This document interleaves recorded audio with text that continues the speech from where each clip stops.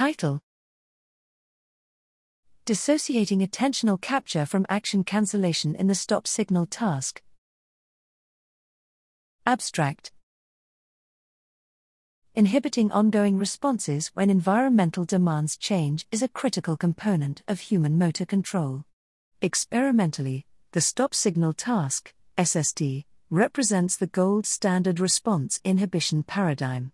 However, an emerging body of evidence suggests that the SST conflates two dissociable sources of inhibition, namely an involuntarily pause associated with attentional capture and the subsequent voluntary cancellation of action.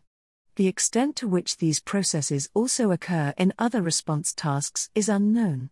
24 younger, 20 to 35 years, and 23 older, 60 to 85 years, adults completed a series of tasks involving rapid unimanual or bimanual responses to a visual stimulus.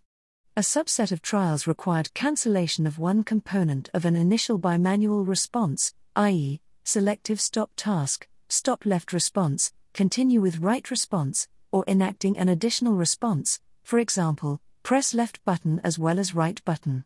Critically, both tasks involved some infrequent stimuli which bore no behavioral imperative, i.e., they had to be ignored.